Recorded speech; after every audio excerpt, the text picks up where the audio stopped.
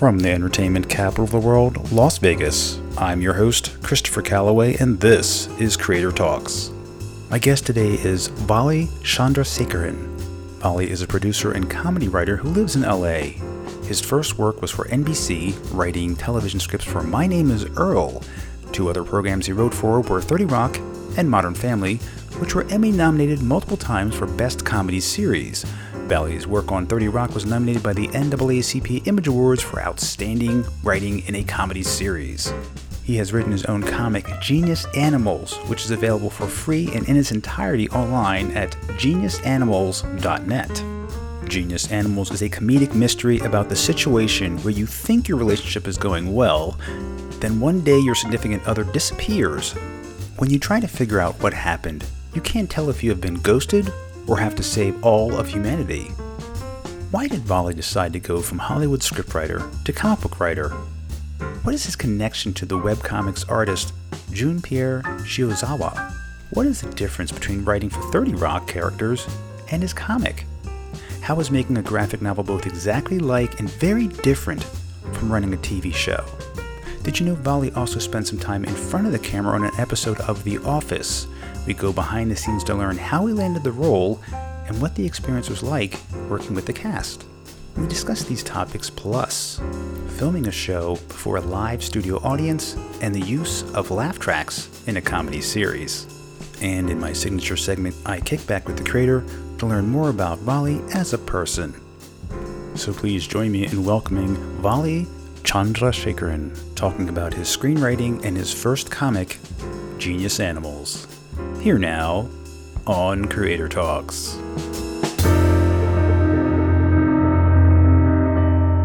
Vali, welcome to Creator Talks. Hey, sir. Thanks for having me. Thank you for being here. I know it must be difficult finding time with work and twins. Yeah, I think everyone's having a difficult moment with finding time for stuff now, but this was something I was looking forward to all day, to get to talk about something fun. You're a scriptwriter for television, and I'm always fascinated with people that work in television in any way, any capacity. This must be something that you've always wanted to do, that you've aspired to do. How did you manage to get a career writing for television? Oh my God, I've wanted to do this since I was a child. I remember I was obsessed with Saturday Night Live and Letterman and then Conan O'Brien. Conan was kind of my youth. And like a lot of kids, and I would come up with an excuse to watch them. I would just sort of do my homework really slowly till my parents fell asleep so I could stay up and then watch the shows. But I grew up in middle of nowhere, Pennsylvania. I'd never heard of anyone or met anyone who worked in TV. There was no internet then. And I remember being in my guidance counselor's office and reading. You remember there was like these Barron's books of like colleges, and they tell you about a little bit about each college. And I was flipping through them, and I saw that a lot of the writers from David Letterman seemed to have come from this one comedy magazine called the Harvard Lampoon that I'd never heard of before. And that was the only time I had ever heard, this is how you get a job in comedy. There was like a joke in it that says, it seems like there's, a tunnel from the Lampoon to the Letterman writer's room. And I was like, that's what I want to do. I want to write. I never wanted to be David Letterman. I never wanted to be the guy on TV, but I wanted to be one of his writers. I thought that job seemed so fun, coming up with gags like, will it float? Or, those man on the street bits, and coming up with questions to ask Brother Theodore. Like, that seemed like the most fun, funniest job in the world. And he, I thought, was the smartest person alive. So I studied really hard and I really liked computers, and I went to college for computer science, and I joined the Lampoon, and I meet people who actually worked in television.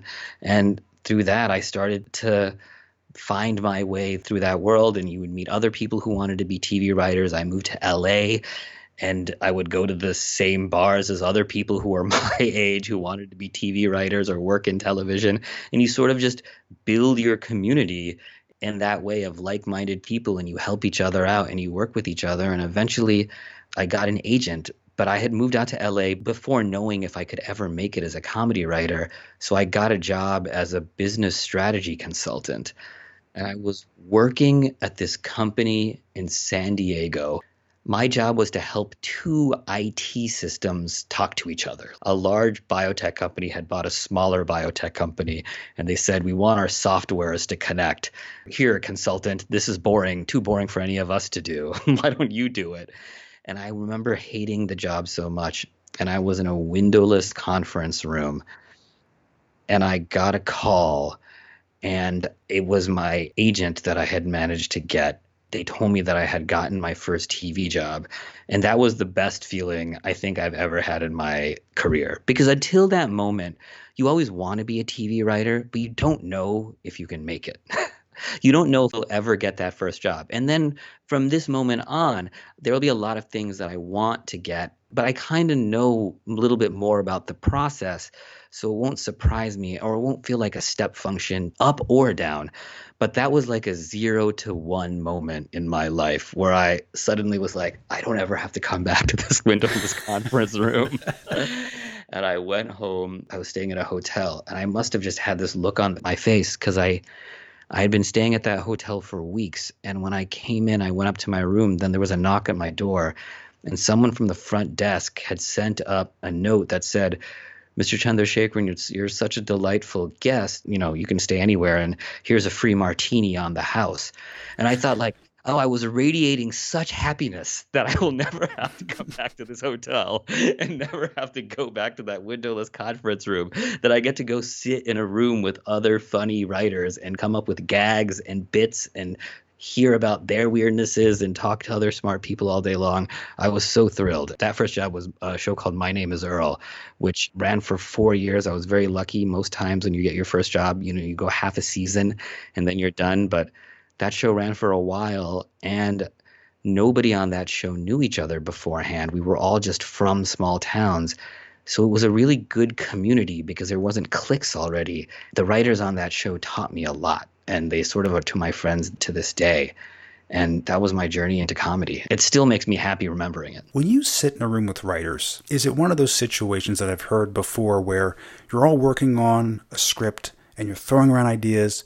So at the end of the day, the finished product, it's not like, well, that was my idea. It's kind of hard to remember where the idea first started for that joke and how it finally ended up. And did you find that to be the case, that things just happened so quickly and so organically that it was hard to give attribution for who came up with something? It depends. It sort of is and it isn't. Like, for example, when you're rewriting a script, you're sitting there going line by line through the script, and you will remember who came up with the funny joke that made everyone else laugh, even if it was improved upon by someone else afterwards.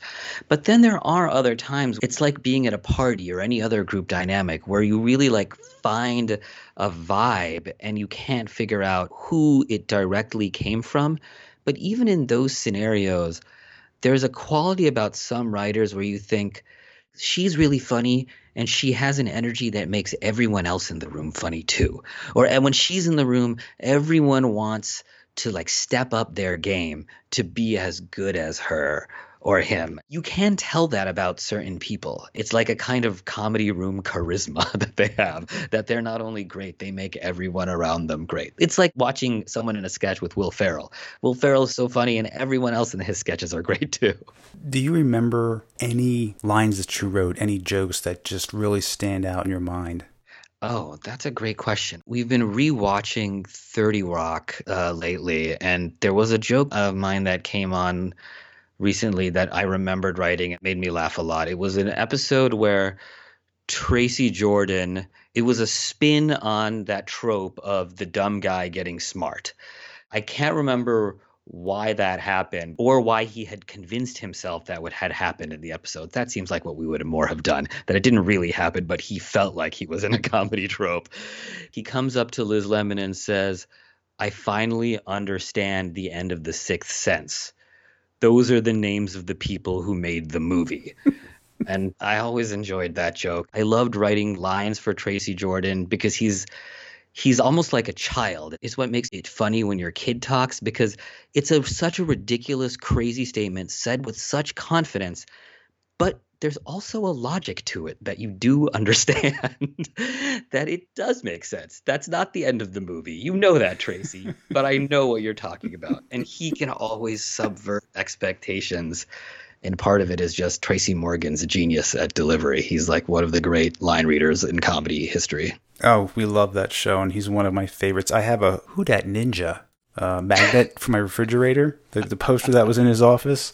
Yeah. And one episode I remember, and I don't know who wrote this part, but it was when he had the Tracy Morgan meat maker, and the thing shot out scalding hot juice at him. He's like, these machines are defective. And years later, I'm watching The Stooges, right? You know, some highbrow entertainment. And I remember seeing a scene where like a clam squirts one of the Stooges in the face. And I was like, that's just like the Tracy Morgan meat maker. I wonder if that writer saw that Three Stooges episode. I wonder. I don't remember that bit, but there was a lot of deep appreciation for comedy and comedy history and trying to figure out how to freshen up something that you've seen before or twist something you've seen before, because you've seen that, like, how do we turn it one more time because people found it familiar already. Not only have you been behind the camera writing, but you've been on camera. You were in the Office episode titled Diwali, where Michael encourages the entire Scranton branch to support Kelly and attend a local celebration of Diwali, the Hindu festival of lights. And I saw that one. I don't remember you being in there. Did I miss you? Were you... There's a reason you don't. I am terrible. Did you have a speaking part, or were you an extra, or how did that work out? I had a speaking part. What happened was Mindy Kaling and I moved out to LA around the same time, and we were friends, and we still are friends. And we threw a Diwali party one year for all our friends. And then I think the next year she pitched maybe her character on The Office throws up that party. And she asked if I would come be in the show, because the writers were on the show frequently on The Office. And I said to her, I'm really not an actor. You don't want to do this. You should cast somebody. And she said, I'm from Pennsylvania. It's set in Scranton. Like, we have writers on the show all the time, like, and we want it to feel real. So just come be on the show. And the bit was that I am brought in as a sort of possible love interest for Pam, kind of driving Roy, her fiance, or I think this is before she was her fiance, driving him insane. And so I get there and I'm very nervous because I'm suddenly like, this is real and we're on camera. And everyone else, like, Mindy is a writer at On Screen, but she's really a good actress and a great comedy actress. And they start shooting the scene. The first scene they did just sort of warm me up. It's kind of wide, so you don't have to hear my dialogue, and you're just sort of seeing us from across the room with shaky camera. And Jenna Fischer turns to me and says, how did you enjoy medical school? And I said, what do you mean? I'm a writer on My Name is Earl. I'm not actually a doctor. Mindy asked if I would come here. And then she goes, it's 4 years, right? I realize, oh, she's in character because they're shooting us. And then I think it's so ridiculous that she's treating me seriously. A huge smile breaks across my face, and I can't stop doing it. Then they came in for my lines, and I think I couldn't stop it. I think they ended up cutting that scene. I felt really bad because it kind of made the story a little bit hard to follow, and they just had to do something about my horribly creaky performance. I apologize to Mindy, but did say that I did warn you that I was terrible. To which she said, you still came. You didn't stop the problems from happening. As a professional, as a writer, is it difficult now writing for television because the market is so fragmented with so many different forms of entertainment? You know, a lot's being pulled away, watching streaming now. Is broadcast difficult to find work for? Well, this is the billion-dollar question right now, and I actually don't know the answer to it. I do believe that it's more fun now than ever, I think, writing for television, because there's so many venues to tell your story that if you can say why it's really a great idea with enthusiasm and offer a little bit of proof for it, you have a better chance than ever to get to tell your story. And there's so many marketplaces that you might not need to pull in huge numbers in order for the people who make the show to be happy. That being said, I do personally find something very special about the mass hit, about something like a show like The Office or like 30 Rock or Empire when it was big, like a show that everybody watched together. Yes. And then when you went to work the next day, or Game of Thrones, that everyone could talk about it. There was something really nice about that to me. And also, I think there's something really nice about a show that both me and my parents would like. And The Office does that. Like, Will Ferrell has this amazing ability to make comedy nerds really happy and my parents really happy. And I think it's really, really hard to do that. And you have to have really special actors who are really let you in and are really charismatic. You have to even be better at it than you ever were before because there's so many distractions. But I still think it's possible. I still think people like to be into something in a social way, in a way that they can talk to other people about it. Even in comics, most comics people I know like really small comics and the really big comics at the same time, and they enjoy them in different ways. I hope there's another big mass network show that really gets a lot of people watching again. That would really excite me to have like this shared experience again on television. And I think it will happen. I feel like it's sort of something humans naturally want. One of the things I like about all the shows that you have written for is that there's no laugh track. Mm-hmm. A lot of comedies that get cranked out, they have that laugh track like, okay, this is funny, you should laugh here. And to me, it takes away so much from the comedy. I'll know if it's funny, and it makes me feel more like I'm there if I don't hear the laugh track. What are your thoughts about the laugh track? Can I ask you a question before Sure. I answer that? Do you watch any of the like Seinfeld now, or do you play Friends in your house now, or any of those sitcoms from that era anymore? Good question. Occasionally a Seinfeld. And does it bug you in there, or do you think you don't hear it anymore because you've seen it before? Yeah, I probably don't notice it anymore. That was a live studio audience situation. I mean, sometimes they use the canned laughter. Yes, they do that too. That bothers me more. The live studio audience, if it's organic, especially when there's an uproar of laughter of something really, really funny, I feel like I'm watching something in a theater with other people. It's a very interesting question I think about a lot. I'm actually working on a multi-camera pilot right now. It would be shot in front of a studio audience, and we're having some of these same questions. Will having that audience make it feel old-fashioned, or is that something that we don't like anymore? Because when you think about it, Curb Your Enthusiasm and Everybody Loves Raymond, they hit a lot of the same themes. And I wonder, like, would a lot of comedy snobs look down on Curb Your Enthusiasm if there was a laugh track like there was? I don't know. I can't tell. And it's funny for me because I grew up watching all of those multi-camera shows that had an audience. I heard people laughing. That was everything that I grew up watching, and that's what made me want to go into comedy stuff like that. Even those Saturday Night Live, David Letterman, like, you're hearing all of the audience in that laughter. And then my first job was My Name is Earl. It was sort of the beginning of this sort of single camera revolution in comedy that changed everything. And all of a sudden we were able to tell bigger stories, and it was really exciting. And all of the most talented writers seem to want to write their single camera pilot. And I've spent my whole career working on that. And every single pilot I wrote was that too. And now our audiences have sort of dwindled for single camera. Those shows have started to feel a little bit more niche. And I started to wonder, almost for my own creative sake, is that format old-fashioned? Or did we just start doing the same thing too frequently in that format? If Mitch Hurwitz or Dan Harmon came up with a great multi-camera in front of a studio audience idea, could it work and would it be a big hit? And I actually don't know the answer to that. I have a feeling, especially right now in this pandemic, that it could work because I watch Seinfeld a lot still, and it really cracks me up. I watched the News Radio pilot the other day, and I think if that aired today, I would still think this is one of the funniest shows I've ever seen. I'm going to watch every episode of this show. But I can't tell. We'll find out. I haven't seen one that has given me that feeling in a very long time. Yeah, I guess what came to mind to me first was some of the shows that are on now where they actually use a laugh track, which I don't like. Now, like you said, the live studio audience, there's that kind of sense of community, and you're all reacting together. And again, it's organic. People are laughing at different rates, different pitches. They're laughing really, really hard, or they're giggling, versus turn up the laugh track, turn down the laugh track, which is it's terrible. If it's not well done and you can notice it, it feels like you're covering for it. And I don't watch those shows. It's one of those things I go, oh, that's on. That's nice. And I don't watch it.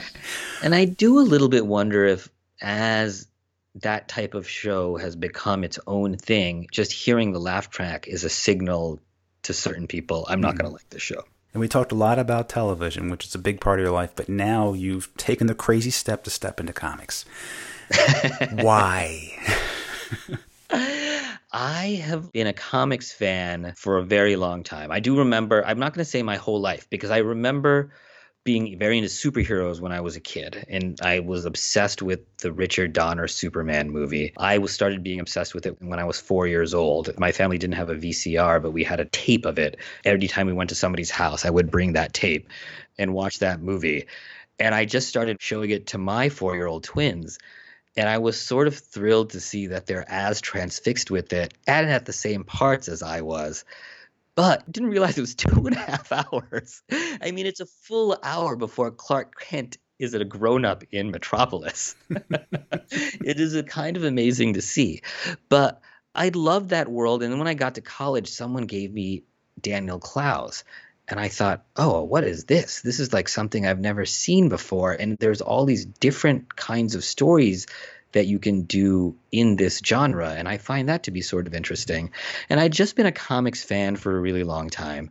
And then I was working on 30 Rock, which was a wonderful job. And I loved everybody, but our hours were terrible. We worked until 10 p.m. on early nights and until midnight on other nights. And I was married at the time. My wife is like me, grew up here, but is Indian, but she was working in India. So we weren't even together. So if I would come home, I wouldn't really know what to do with myself or on the weekends, because you wouldn't really make plans with anyone because you didn't know if you'd be able to get out in time to make the plans. So I would come home and I would just turn on the TV and I would start writing. And I wanted to write something that was just for me, that was just fun and sort of crazy and maybe even unproducible, like just as the kind of creative exercise. And I came up with a story that became my comic book, Genius Animals. And I wrote it out and I thought, I'll just send this out as a spec and maybe I'll get work off of it. And that did work for a while because people could tell I was having fun with it. And then years later, I went to a painting class. My wife in college took a semester off to go to this place called the Aegean Center, this art school in Greece, where she just painted and sculpted and learned about art. And one of her classmates during that time later became a teacher there. And after we had our twins, he started teaching these watercolor landscape painting classes where he would pick a city and would arrange accommodations and pick a bunch of spots. And you would just go there and he would bring your watercolor materials and you would paint. And we had 2-year-old twins and we hadn't really done anything in 2 years. And my wife said, wouldn't it be great to just look at something beautiful and take in its beauty for 2 hours? And done deal. We were so excited. We were able to convince my parents and my wife's parents to come with us to help with the kids. And we painted. And I am not really a painter or an artist. And I had a little bit of experience in high school, but June was such a great teacher that I really was happy with the process. And I was happy with what I learned about framing and all of that. And it was really, I found it cathartic. And as we became friends, about a year later, during Inktober, I saw he did all these panels about how his mother and father met and their lives, even his grandparents before that. So his name is Junpei Shiozawa. He's half French, half Japanese. And I thought, oh, this is so great because his dad is Japanese and his mother is French. They're from such wildly different families. And that's how everyone feels, though. Everyone feels like my mom's side and my dad's side, they're so different. And yet he was also so specific in his panels. It was so interesting to me. And I thought, like, this guy has some interesting vibe. I wonder if we could work together. And we just started chatting. And I thought, oh, I have this unproducible idea. People always asked me if I wanted to make it an animated movie. And I never wanted to do it because I thought the story should feel like it takes place in real life. And comics has this amazing ability, unlike animated movies, which look like cartoons, and I think I experience them as cartoons. Comics, even though they're drawings, I think of them as that's just the rendering of reality they chose. You can look through a comic, you look through the loneliness of the long distance cartoonist. I mean, that's about him, but you really think you're looking at a real person and their life. and as a human, not as an animated character. So I thought, I wonder if you would experience this story as being a reality if we did it as a graphic novel. And I started getting really excited about what that format offered in an academic way almost that I couldn't get in TV for this idea because of I didn't have $100 million or whatever to some special effects or however much it would cost. So that's kind of what got me in. And I got really excited after working in television for 15 years. You know how you might start to, like, in writing, sometimes we say Shift F7, like, because that used to be on Microsoft Word, the thesaurus, if you wanted to, like, change the word but still have the same idea. Yeah. You would sometimes have Shift F7 moves. You find yourself doing the same moves that you've sort of honed over time, and you might be getting better at the craft of it, but you might not be breathing new life into it or coming up with new ideas like you did at the beginning of your career. And I wanted a way to make sure I wasn't doing that. And switching genres completely seemed like a good way to, like, get creative again in a way that just trying something different, forcing myself to write something different for TV wouldn't do. And you were going to shop this around to publishers, planning to go to cons or just fire it out through email. But then the pandemic hit. Wonderful timing. Yes. I feel like that could be the last sentence of almost everything these days. But then the pandemic. Yes, we were going to do all of that. We were going to go to cons and set up our tables. And, you know, you always read, and this is advice I always give young TV writers, which is there are no shortcuts, really. You have to go do that work of going to cons and meeting people who make comics and buy comics and building up your community. And there, you can't do that anymore. Who's going to come see a panel of two people that they've never heard of before on a Zoom con? So we were going to go with a small publisher that June met at a Thought Bubble, a con in Leeds, England last year. But then because of the pandemic, things just started getting pushed, and we didn't really know when the book would come out. And we also didn't know how we would be able to even get the word out about this book from two people you've never heard of in the world of comics. And we were sitting at home going crazy ourselves during the pandemic, and we thought, well, why not just put it out ourselves, chapter by chapter? We didn't break it that way. We didn't write the story that way, but, you know, Anna Sunbeam is great, and she did that. And not that we're Walden, who's a genius, but we liked that model a lot of just putting the thing we made out into the world, because it's really hard to make something and just hold on to it and not have anyone else see it. And we were really excited to show it to people. So kind of like on a whim, we built a site and just started posting a chapter every week and telling our friends about it and starting to reaching out to people online and trying to build our community that way. And we've been really touched by the response and really thrilled by how we found there's a lot of thirst amongst other people in the comics business to try and connect with each other in some way during this period. It's really smart and it's really funny. And people that like 30 Rock, My Name is Earl, that's the kind of humor that's in there. As soon as I read it, I'm like, oh yeah, I mean, clearly you've written for these shows because this is the kind of humor it is. And I was laughing out loud at it, which is not something that always happens when I read a book like that.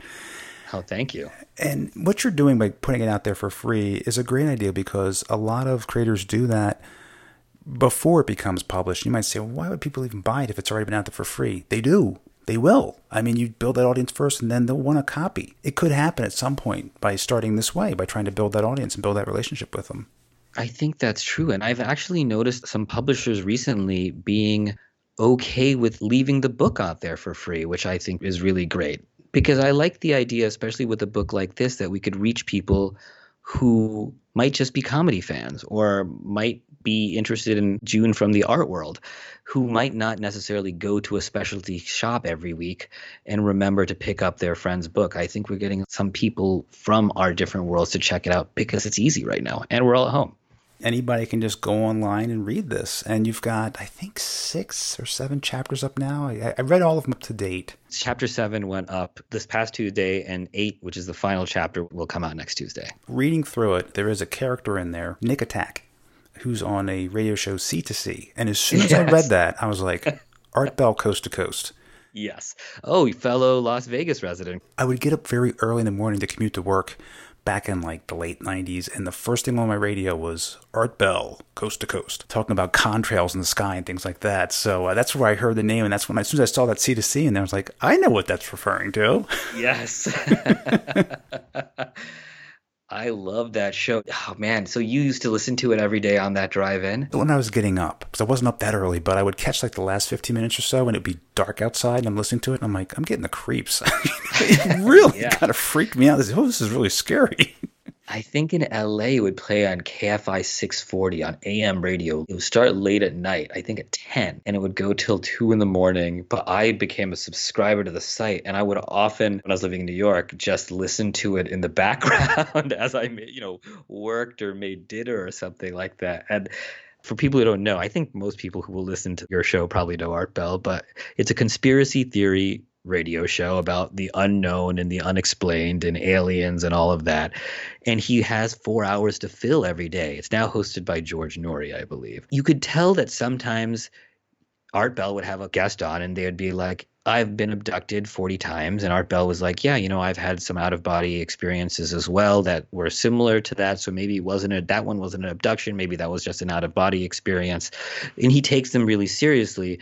And then other times someone will come out and be like, I think I have this berry growing in my backyard that can cure cancer. And Art Bell, you can tell, is being a good host, but is not into it and thinks this guy is crazy. And it always made me laugh that even Art Bell is like, I know I have a radio show that crazy people come onto, but that's not going to be my first guess. I also do a lot of true, real paranormal reporting, and that's what I stand behind. I like that he thought some people were crazy and other ones weren't. That show was on in the Philadelphia market in like the dead of night. Made it extra creepy to me when you're listening to something about conspiracy theories and aliens at that time of day. It is just really weird. It was very effective. And then the ads would be for stuff like, here's a coffee bean sized canister that has all the seeds you would need to restart civilization, like a small society after the apocalypse. And you're like, this is a company? There's enough people buying this that they can afford advertising on a national radio show? Like, this stuff was amazing. I loved it. I loved it all. What else should our listeners know about the story, just to kind of tease them a bit? I started getting interested in this story because I was very obsessed with the idea of why human beings need narrative. Like, why do we need to have a story for why things are happening? Because a lot of times you can think in your day-to-day life, like, oh, those 2 or 3 things are unrelated, and so I don't have to put any stock in them, or there's no meaning in it. But that's a really unsatisfying way to go through life. And no one can really do that. Even the most Zen person wants to find some connection. And I kept wondering, why is that? And then that leads you to certain artists like Werner Herzog. There's a character based on Werner Herzog in the book. For legal reasons, I've changed his name. He sort of famously, even in his documentaries, will stage scenes where he will have someone walk into a room and close the door and like open it and close it again. And then he would reveal in interviews like, that didn't actually happen. I asked him to do that. And then they're like, well, you put this in a nonfiction documentary? And his response is almost bafflement of like, what are you talking about? It's serving the purpose of the story. The story is true, so why does it matter if he did it himself or I did it? His idea of it helped the narrative that he wanted to tell. And the main character's job is an editor, which is someone who looks through a lot of footage in a documentary and helps create the narrative that you see. I started to wonder, well, what if the narrative, if not having narratives makes you insane, what if you could come up with a narrative that might make you think you're crazy? Then what would you choose between? Would you rather have the narrative that makes you sure you're crazy or not have a narrative which is really insane making? And how can I come up with a bunch of crazy characters to make it fun and funny to tell a lot of big jokes along the way of exploring that philosophical idea? And that's on geniusanimals.net. And by the time this goes out, they'll all be up, so people can check them out and binge if they would like. And I like the way you've divided the chapters with animals. That was June Pierre's idea. He did these mugshots of the genius animals to sort of give a sense of eerie foreboding. That I really love that idea.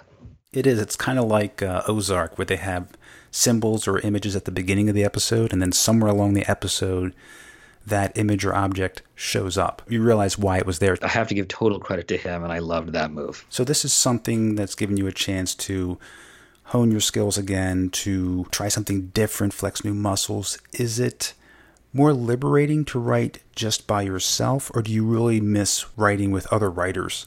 Oh my gosh, I miss writing with other writers so much. I think sitting in a writer's room is my favorite thing to do. That's the number one thing I missed during the pandemic. And there's a lot of TV shows that have Zoom rooms where you convene for a couple hours a day that way. And I think that is really fun, but you sort of miss what I think is special about the writer's room in many ways, which is the not work portion of it. Like, it's very effective writing a script during a Zoom room because you have to be focused all the time.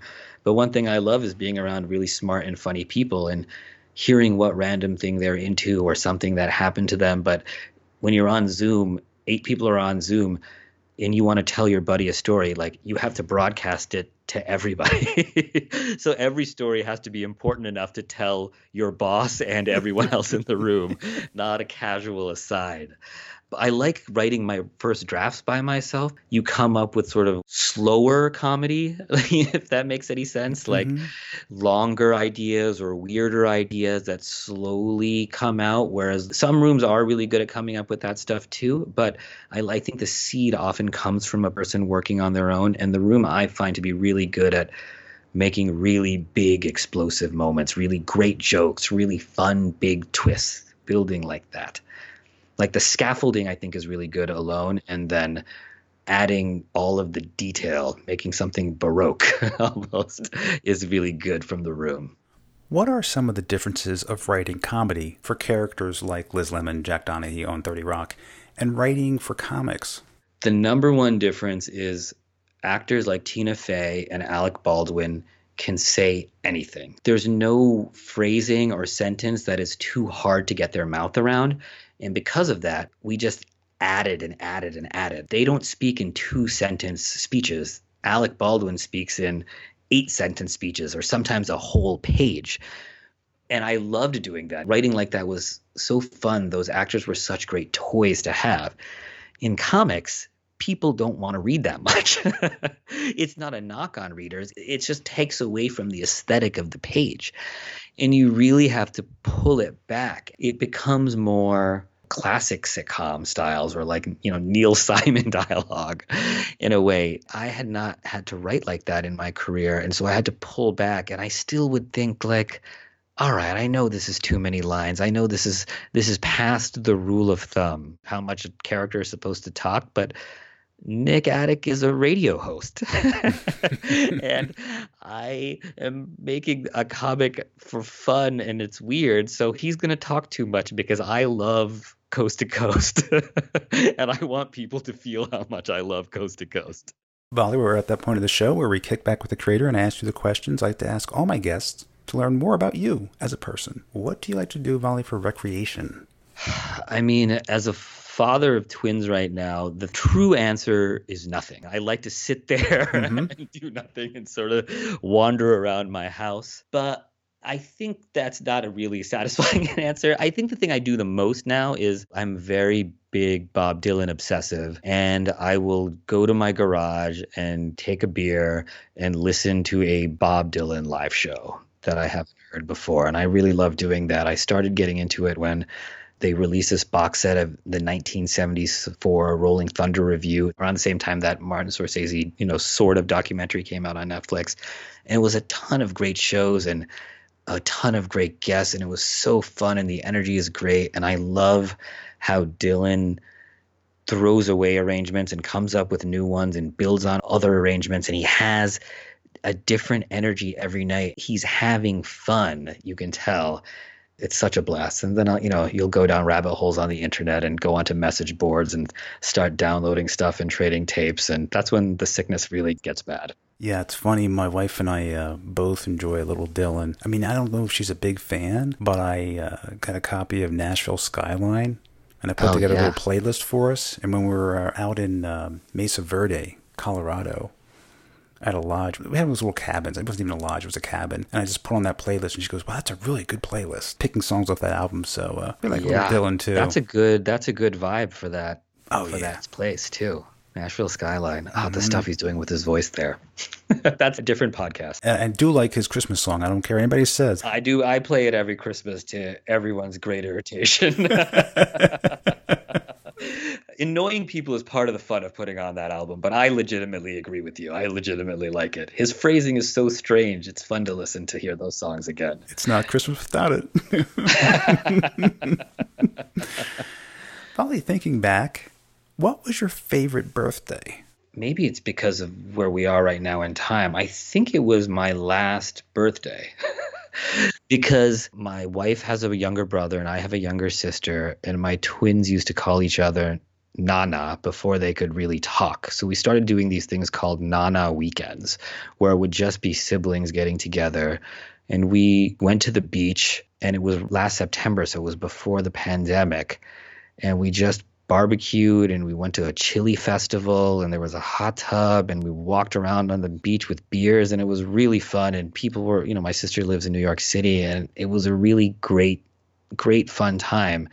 And I'm feeling it especially deeply now because we can't do that. And we haven't gotten together since then. Actually, the last time we got together, we ended up cutting it short and leaving because it's right when we realized, oh, this is going to be bad.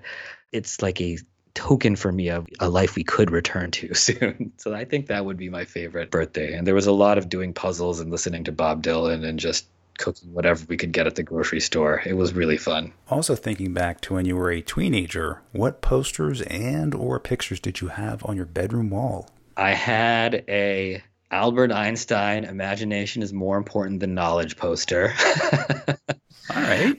I don't know why. I think I liked his hair. Being a math and science nerd, he was a math and science nerd, obviously like the smartest genius math and science nerd, but also created a vibe of being cool because he was sort of funny and interesting. So I thought, like, when you're a nerd and worried about being an outcast, you think like, okay, it is possible to be a nerd that people don't think of as a dork. That seemed cool. I think it was also a lot of pages ripped out of Rolling Stone, like photographs of Bob Dylan and Rolling Stone, Beck from Rolling Stone, and then I loved soccer. I think I had like an Alexi Lalas poster on my wall. I don't know if anyone even remembers who that is now. I think he does commentary for the World Cup now. He had big red hair. Oh my gosh. This is the old island book hypothetical situation. You're stuck on a desert island. You only have one book or set of books with you that are all related to pass the time, something you like to read for pleasure, not for survival, but just you enjoy reading. It can be a comic, it can be a graphic novel, it can be a novel. What would be that book? There's part of me that wants to say Proust because that's the only scenario under which I can imagine ever reading Proust. Like, I'm stuck on an island for the rest of my life and there's nothing else to read. And it's like one of those books you're supposed to read that I know I have no interest in. But my real one would probably be Blood Meridian by Cormac McCarthy. I love that book so much. And it feels like you want to have a book that you would get a lot out of from subsequent readings. And that book does that for me. He also is kind of like Werner Herzog to me in a way where I think he's a crazed, amazing mind who is almost touched by God or something like that, or whatever you believe is your version of that, and has these visions. Like, if you take a step back, he's very funny in a way to me, even Blood Meridian, which is so violent. Every once in a while you see on Twitter someone has made like a Cormac McCarthy bot where they've like trained a neural network or an artificial intelligence on all of Cormac McCarthy or just Blood Meridian or something, and it has it spit out 2 sentences of fake Cormac McCarthy. It's always so funny, and it also seems like, oh, this isn't that different from real Cormac McCarthy. It'll be like one from today. The only constant in this fictional land is the drummer, and the only constant in man is the drummer's blood, which is nonsense, but also not that different from a line from No Country for Old Men. How does he walk that line where it's not silly, but it could be if he just went at it a little bit more? Next hypothetical. If an action figure were made of you, what would be your accessory? I think I would ride around on an octopus. Never had that answer before. An octopus is a big part of Genius Animals. I'm very obsessed with octopuses and octopus intelligence. I'm fascinated by them and love them. And also, being Indian, the Hindu tradition, a lot of the gods have animal vehicles that they have. So like that imagery doesn't seem so crazy to me. But that would be it would be sort of like an Aquaman figurine and an octopus. They can go on land and water, so I think it's actually a pretty good vehicle. Yeah, I have seen that video with the octopus booking down the beach. Though I think that was animation. Oh, was it? I think that was computer-generated animation, which is amazing. Fooled me. You could see the sand get wet as it went. It was great. Yeah. Now, what is your favorite beverage? I'm 38 now, so drinking beer is a different experience for me. That it stays on your body a little bit more than it used to when you're a young man. But I do love, especially when it's hot, a cold beer. And if you have too many of them now, you can easily be groggy in the morning. But especially now with craft beers, which I feel like are surprisingly alcoholic, I feel like they should have instead of a percentage, they should tell you like how many Bud Light equivalents they are on the side of the can, so you can like properly tell that I didn't just have 2 beers. I actually had 4.5 Bud Light. That would be good information. But my local beer and wine store sells this brand called Mikkeller, and they have this Windy Hill beer, and the can is really beautiful, and the art is on it, and I think it's a hazy IPA. I don't know. It's just delicious. I love having one of those right now. That would be my drink of choice. Yeah, the art does kind of pull me in sometime on some of those beers. I'll try it just because of the way the label looks. I'm like, yeah, I think I'll try that. Yeah, there's some signal that a lot of thought went into this, at least. I might not like it, but at least they're really trying hard for something. And my final question, what should people know about you that they may not know? A special talent, a special interest? What don't they know? Oh my gosh. That's a good question. I love music, but don't understand it in any technical way at all. And I really hide this a lot. Like I was in band all through high school. I played in the marching band. I played saxophone. I love going to musical shows. I love reading about musicians and biographies of composers and rock musicians and the Beatles and all of that. And I have no technical understanding or appreciation of music. And it's something I feel like I have to like hide, because once you start talking to people in that world, a lot of them are really skilled. And I start to think, oh my God, they're going to discover I'm a fraud. And I'm like no better than the guy who says he loves the Beatles but can only tell you about 3 huge hit songs. I'm so fearful of being discovered as a poser. Yeah, talking music appreciation with musicians, I feel a little out of my element because they understand how the music was put together, how the chords were made, how things were played. They tune their guitar to a D flat, and I'm like, oh yeah. That's the sort of place, yeah. I feel like this happens a lot with Radiohead for me, where I'm certain I understand and love Radiohead on the most surfacey level compared to all of my friends who I think understand it on like a Brian Eno level or something like that.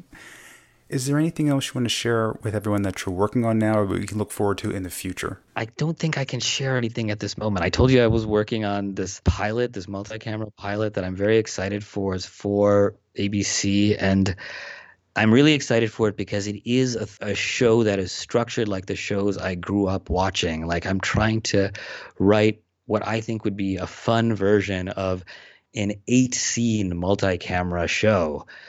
And I thought about Cheers a lot when I was working on it, where the whole first season of Cheers, which I think is a great show, they never even left the bar. And how do you create a show where you just want to sit in one set the entire time for 22 episodes? Like, how do you create characters like that? And I found that to be a really fun, interesting, intellectual experiment and a way to write. And I hope I get to show it to everybody and that they find it as fun and satisfying as I found it. This has been a lot of fun. Vali, thank you so much for being on Creator Talks. Thank you, sir. Coming up in the weeks ahead, what I've been teasing, 2 IDW graphic novels coming in October, which Diamond Previews has rated certified cool. One of these authors I speak with also explored the life of Rod Serling, producer and screenwriter of the science fiction anthology series The Twilight Zone. We will discuss that work as well. I just recorded 2 outstanding interviews last week with authors of 2 graphic novels. The first examines the Constitution of the United States, the framers, their fights, and the flaws that affect us today. Another interview coming in September is with the author of a graphic novel about an iconic rock group that was one of the architects of the 1960s counterculture, influencing artists, poets, and outsiders for generations to come. Want to know the details? Well, follow me on Facebook, Twitter, and or Instagram at Creator Talks Pod. That's at Creator Talks Pod for the details to follow. But why take a chance on missing one episode of Creator Talks interviews? Subscribe to your favorite podcast catcher. The content is free, and it is available every other Thursday. And occasionally, I'll release a bonus episode. If you listen to this interview using Apple Podcasts, I'd really appreciate you leaving a rating and review. I might just read it on the show. In the world of comics, how about the release of DC editorial staff in the past couple weeks? I was reading how Jim Lee had said that about 20 to 25% of the lower selling titles will probably get cut. So just as I'm adding more titles to my list from DC, they're going to start cutting them, and no doubt it'll be the ones that I really like. Now, since I read comics in both print and digital format, I'm really hoping that some of those titles that sell in lower numbers, that I can read them digitally so I can continue to read those stories that I'm enjoying so much. However, Jim Lee in an interview also referred to those lower selling titles as being not profitable. So if they're not profitable, can they be profitable if they were digital only? And think not only on the impact of the readers, but think about the local comic shops. How will this affect them if DC's cutting all these titles? Will that leave more room for other publishers' titles? Time will tell. For Creator Talks, this has been your host, Christopher Calloway. Until next time.